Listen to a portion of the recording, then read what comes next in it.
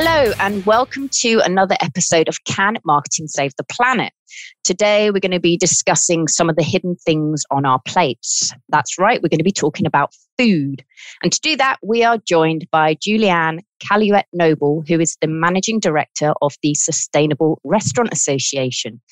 Welcome, Julianne. It's great to have you on today. Thank you so much for having me, guys. So, food, it's a big topic, isn't it? I think just by way of kicking off, I wonder if you could just tell our listeners a little bit about yourself and the work you guys do at the Sustainable Restaurant Association. Yeah, absolutely. Absolutely. So your listeners might be able to hear that I am American, but I've been living in London for the past 11 years. And when I first moved to the UK, I started my career working for Jamie Oliver, doing campaigning for better school food and school food education. So my personal background was kind of a mix in both nutrition and education. So Jamie was a good combination of both of those sets of skills. And I spent a long time going up and down the country, seeing what was actually happening in schools, kind of 10 years on from the original school dinners campaign that Jamie did. Through that work, I saw some amazing things that were happening in ways that we were teaching our children and huge improvements. And I also saw ways in which our food culture has not progressed over the last 10 years and places where our food culture has only continued to decline. And then also with that work, I saw how powerful chefs can be in inspiring people and changing diets and changing habits. If you think over the kind of last 10, 15 years and you see the sort of rise of Yotam Ottolenghi in the UK, and I sort of think of him often as this poster child for how chefs can change hearts and minds just through amazing tasting food. And there's so much then food that trickles down into our supermarkets and trickles down into our fast food and all of that that's inspired by kind of a chef that was pushing forward a kind of plant-centric, salad-based, international vision. So that sort of led me into looking at more the restaurant space and coming over to the SRA. And we at the Sustainable Restaurant Association are an organization that has been working with hospitality here in this country for about 10 years. And we were founded with this vision around how do you define what sustainability looks like in hospitality? Because food very much is at the center of a lot of these sustainability questions. And I think if you ask any restaurateur, any chef, any even diner about sustainability, generally they have something to say, but whether or not they're thinking about all of the different things involved is a different question. So the SRA set forward to kind of put out a framework that was holistically looking at sustainability so that it was everything between the food that you're sourcing and the decisions you're making there to the environmental impact of the restaurant itself, like the water and the energy use and the waste within your restaurant. And then also, very importantly, the social impact of the restaurant and the ways in which restaurants are treating their own workforce, which is of the utmost importance at the current moment that we find ourselves in. So set out to do that. We started with 50 founding restaurants. We now work with about 12,000 kitchens across the country. We have global partners as well. And in 22, we're really looking at how does that work kind of amplify globally to help create networks for restaurants of best practice and sharing ideas. Because you guys have recently changed how you do your membership, haven't you? From moving from a sort of intention to more action-based approach. Yeah. So I was kind of careful in not calling us a membership organization, which I'm like getting used to doing because we very much started as a membership model and really spent a lot of time during COVID thinking about what that means. We have found ourselves in the most difficult 18 months that the restaurant industry has ever faced. And then, you kind of take global pandemic and, maybe hopefully we're seeing sort of the end of the massive disruptions from that, although touch wood. And the hospitality industry was immediately faced with the challenges of Brexit and the lack of movement of people in this country. And so we've got massive staffing shortages. We've got supply chain shortages and all of these things. So hospitality has kind of reeled from one crisis to the other. And then there's this big looming crisis, which is climate change. And I think for the first time, hospitality started to feel what some of these impacts of climate change might look like for the restaurant industry. So, what happens when you have supply chain shortages because of climate and poor growing seasons and unpredictable weather, and the movement of people is going to change massively because of climate. And what does that mean for jobs? So all of a sudden, restaurants are starting to think that way. And for us as an organization, it no longer felt right to be a membership-based organization. We don't want to be a club. We don't want to be something that people pay lip service to or join and treat it like a gym membership and never really go. And instead, we want to be a resource for the industry that's really driving them towards sustainable actions and change. So this framework you've developed, Julianne, that sounds like it's aligned very closely with many of the UN Sustainable Development Goals when you talked about the people and the waste and the water and the change. Was that the basis for this framework that you are now supplying and supporting and educating your not members, but the restaurant, these 12,000 kitchens that you are supporting? Is it that framework and a structure that you are kind of building awareness? Because not many people are aware of the UN sustainability goals. It's not like you go into most restaurants. Are you aware of these things? Do you have a framework? These things? Are you measuring your output against these things? So was that the basis? Yeah, so we originally created our framework through consultation, both with the industry and with the kind of campaigning organizations, civil society organizations, big NGOs in this space. So whether that was the UN Sustainable Development Goals or whether that was the Sustainable Fish Cities campaign that has been run by Sustain in the UK. We've kind of pulled all of that information together to help structure our framework and then really put it into language that makes sense from an operator's perspective. Now, it's really important to us that we show how the Sustainable Development Goals underpin each of these actions, because so much of the Sustainable Development Goals, like you say, people might not be aware of, but they only mean something so much as everybody's contributing towards them. Yep. So, there's no point in having an SDG 12.3 looking at food waste if the industry isn't aware or contributing towards understanding that there is a global target set around reduction. There are some global resources in action, and they can contribute towards those actions. It also then makes them feel meaningful. Hospitality makes up such a big sector, such a big element of our economy, such a big section of employment in this country is in the hospitality sector. But they don't fall into these normal formats of like business, sometimes in their head offices, sure, yes, they're super familiar with ESG frameworks and how to report against them and all of that. But the average person on the floor and the average touch point for a diner with that person isn't going to be aware. They don't fall into that sort of way of doing business. No. And so it's really important for us to kind of humanize those sorts of targets for them. Yep. Because education, this is why me and Michelle started this podcast series. This is why we wrote the book, because the amount, it's not about being an expert in everything. It's about just understanding. And food, whether it's in relation to waste, supply chains, food poverty, it's a problem that we all need to face up to. And it's a problem that society has to fix together.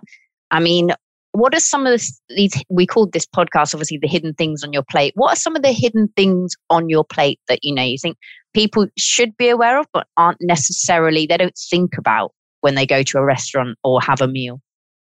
So I think that especially in the moment that we're finding ourselves speaking, kind of post-COP, post all of this noise around net zero targets and goals and what a carbon-free future looks like and all of that, I think people need to understand that the embedded carbon footprint in their dining choices is actually one of the most impactful parts of their lives. So I think all of us have grown up really, I think we understand a bit that driving our cars, or maybe the way that we heat our homes, or that we talk about not taking flights and things. But the reality is, unless you're a business executive that's flying all over the place, unless you're Boris Johnson flying to COP on a private plane, it's not necessarily your one family holiday a year that you need to feel guilty about. There's a lot of other ways that you can mitigate that personal footprint. And one of the biggest ways to do that is through your food choices. Now, again, I think there's a lot of misunderstanding. We learned a lot about food miles. I think especially children now still are really getting well educated on food miles and where their food's come from. Not always the problem, depending on the impact of that actual food, the farming of it, and the intensity of that. And, the reality is meat and dairy is the majority of where our carbon footprint lies. Yeah. Now, is that to say that we should all be vegan tomorrow? No, but that's to say that we should all be conscious of that, and we should think about how we can make this less but better choices in our meat. So I mentioned at the beginning of the podcast, I'm American. I am from California. I'm from a place that has water scarcity issues, and they're being impacted constantly by agriculture in my home state. It's not a place with lots of, it's a place that's very great, a climate for growing fruit, vegetables, all that sort of stuff. It's not a great climate for grasslands and raising, cattle and sheep. Here, we do have a climate that means that we do have loads of rolling hills that are covered in grasses that we can have sheep and cows on, but isn't necessarily a good climate or conditions for growing other things. So we do have a local farming system that should have animals on it. It makes sense for the land that we're on. So if we can think more consciously about the choices that we're making, if we can say we will have a bit of meat or dairy in our diet, but I'm going to focus on high quality British meat that is raised by farmers that are taking care of the land and all of that sort of stuff, which probably means I can only afford to have it once or twice a week. And, so it's those balances that we're making as humans. And it's not to get into a heated conversation about vegan versus not vegan. It's to say, how can we all be more conscious about the choices that we're making? So, I think thinking about the carbon in those things is a really important, and caring about the farmer at the end of that.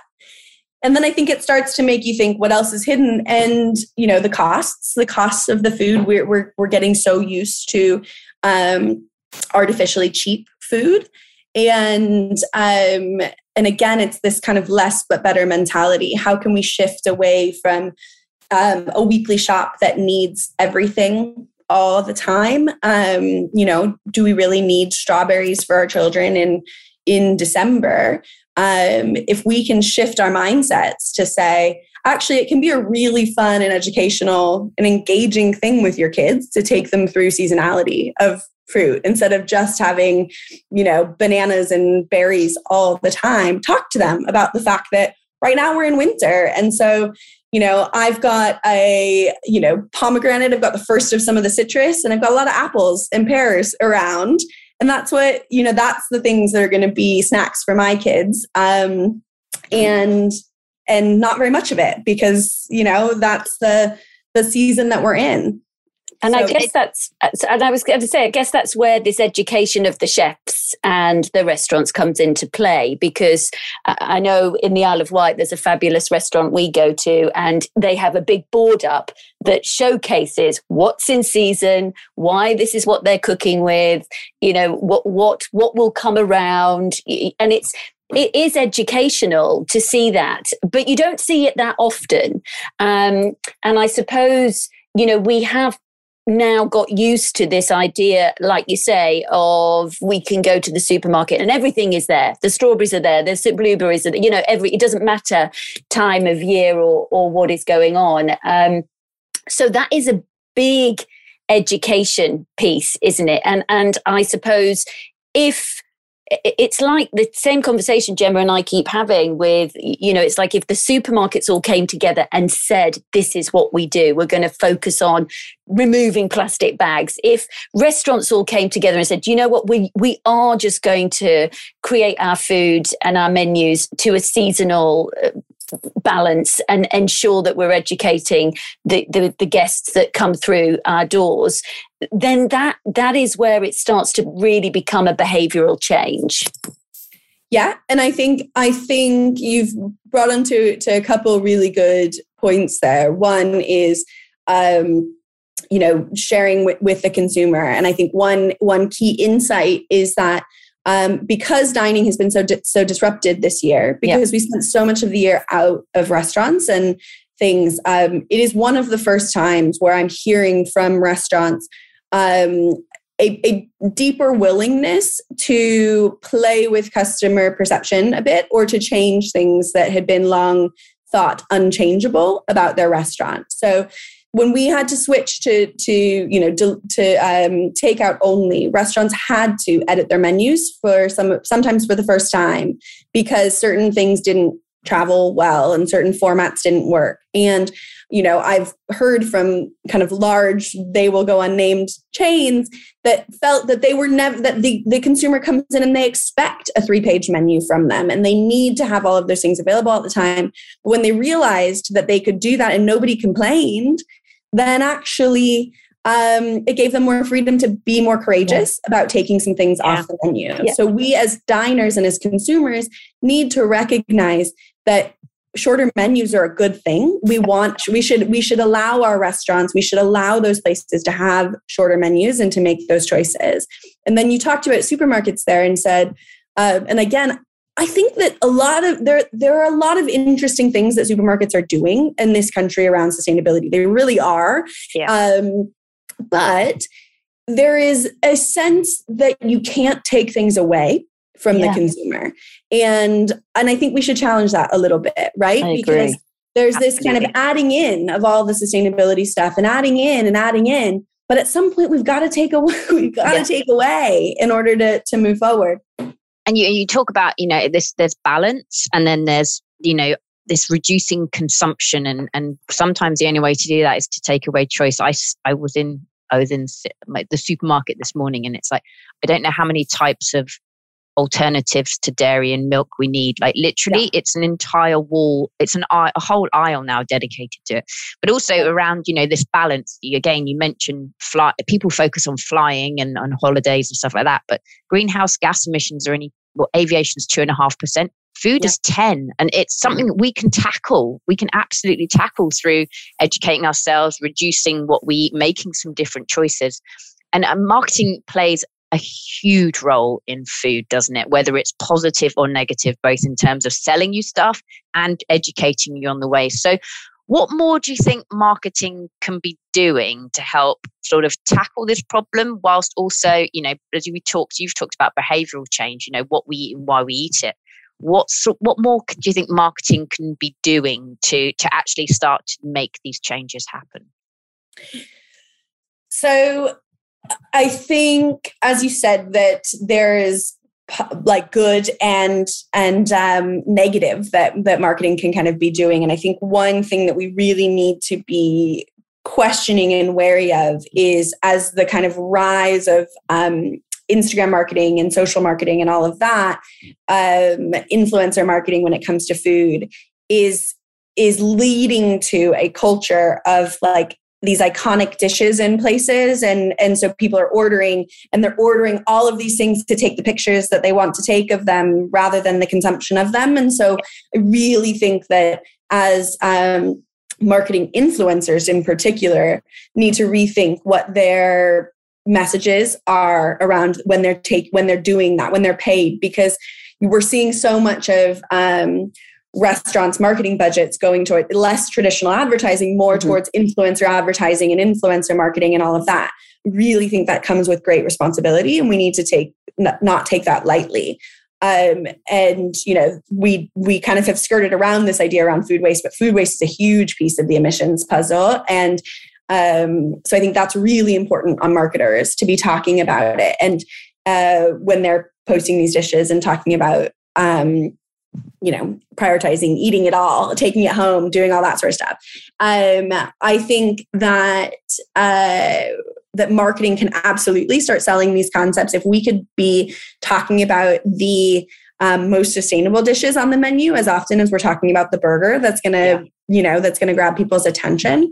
That influences choice. So we saw there was a restaurant, Moro, that's a Spanish restaurant in London, and it's kind of a, you know, institution, amazing food. And we a few years ago had done a dinner with a lot of kind of high level chefs across London to talk about meat reduction and ways to influence customer behavior without sort of explicitly lecturing on meat. And again, not to say that we need to all shift to being vegan restaurants. And but Moro, off the back of that, decided to you know, we had kind of cited a bunch of behavior change research and things, and they decided to try one of these things, which was to put the vegetarian main as the first option on the menu, and just shift it and play with it.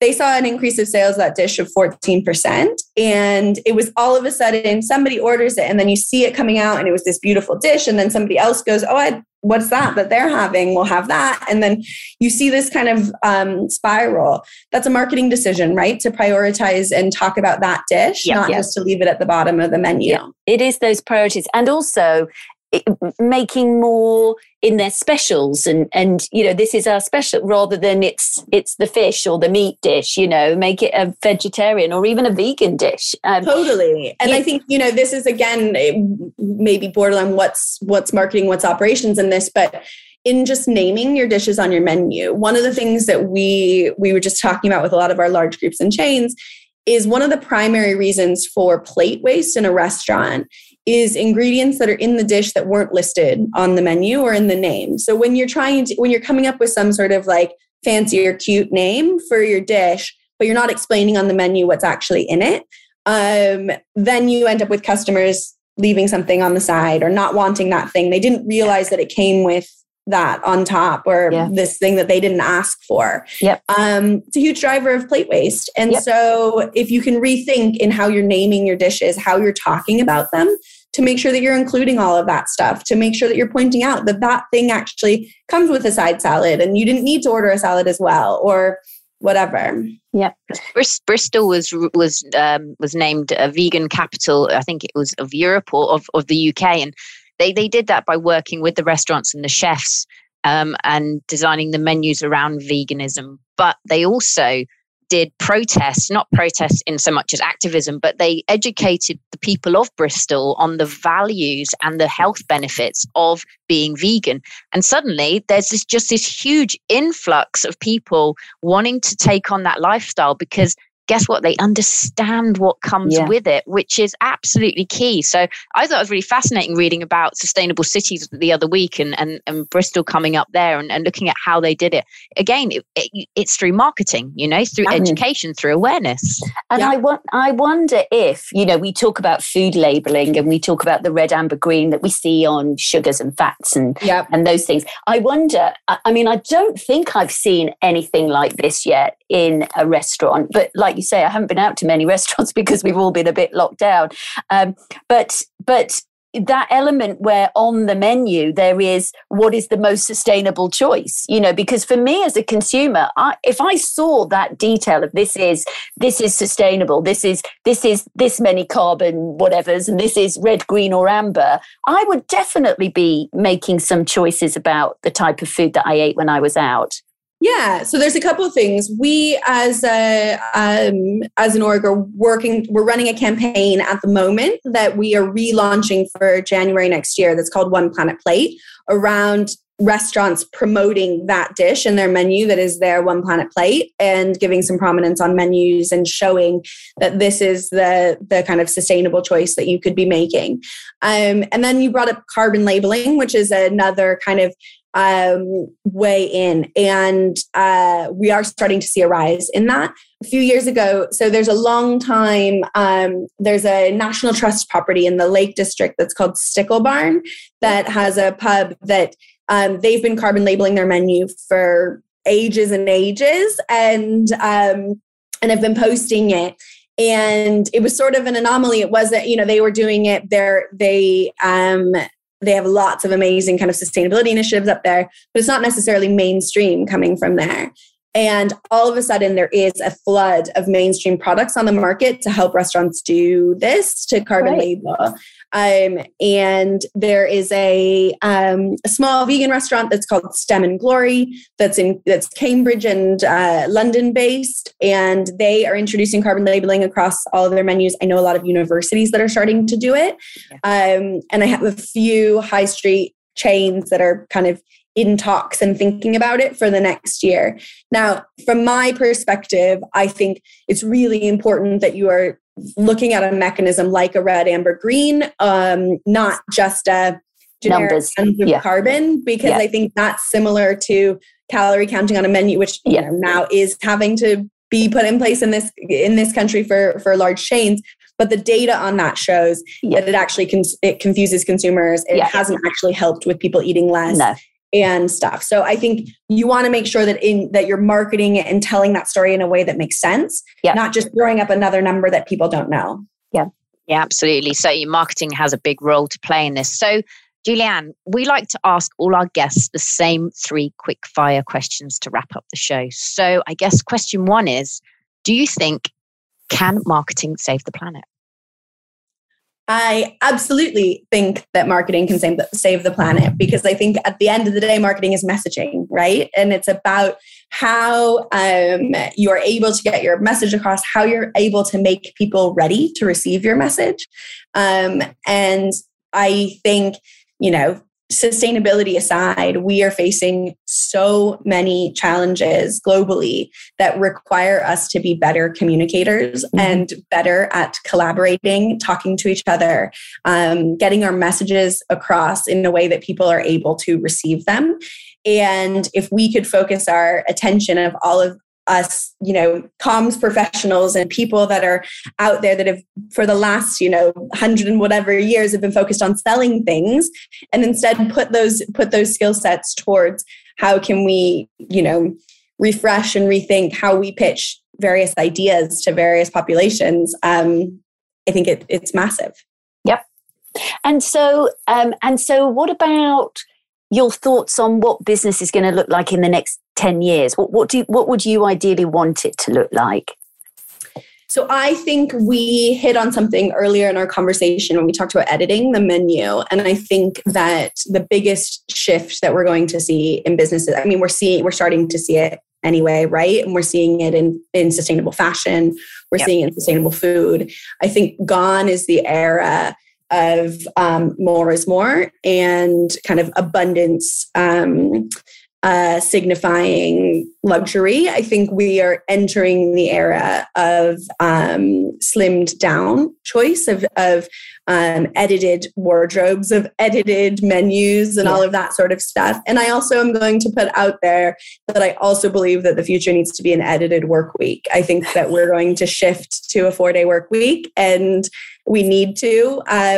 We need to recognize that how we work is not the same as how we worked in the Victorian era when we initially launched the 40-hour work week. And we don't need to continue to be so efficient all the time, producing. We actually need to slim back on that. And business needs to slim back on how we operate so that we can spend more of our lives educating our children, more of our lives in nature, more of our lives taking care of people and the planet. Yep. Amazing. And if you were to give one piece of advice to others around getting started with sustainable marketing, what would it be? I think get clear on the issues. I think, a bit of understand. We've been talking this whole podcast, right, about awareness and understanding. And I think, looking at both of your journeys, it's like once you know some of this stuff, you can't unknow it. Mm-hmm. And so I would say, get learning. There's so many resources out there. And then vice versa, if I was to think not just advice towards getting started with sustainable marketing, but for anybody wanting to get started in their career, I would say that we all have a job to play towards creating this sustainable future, towards solving, climate change and these challenges. And look at where does your skill set contribute to that. So I think you guys are an amazing example of saying you have these skills. They are in marketing. And so let's put that towards it. It's not saying everyone needs to abandon everything they've ever done to be a farmer, a campaigner, whatever those things are. Yeah. It's to say, how can my skill set best contribute towards the future that we need to see? Julianne, it's been an absolute pleasure having you on the show today. And thank you so much. And for anyone who's listening who is in the restaurant or food industry, go and check out the Sustainable Restaurant Association's website and all of the wonderful work they're doing. And we'll make sure all those links are in the show notes as well. So Julianne, thank you once again. It's been great.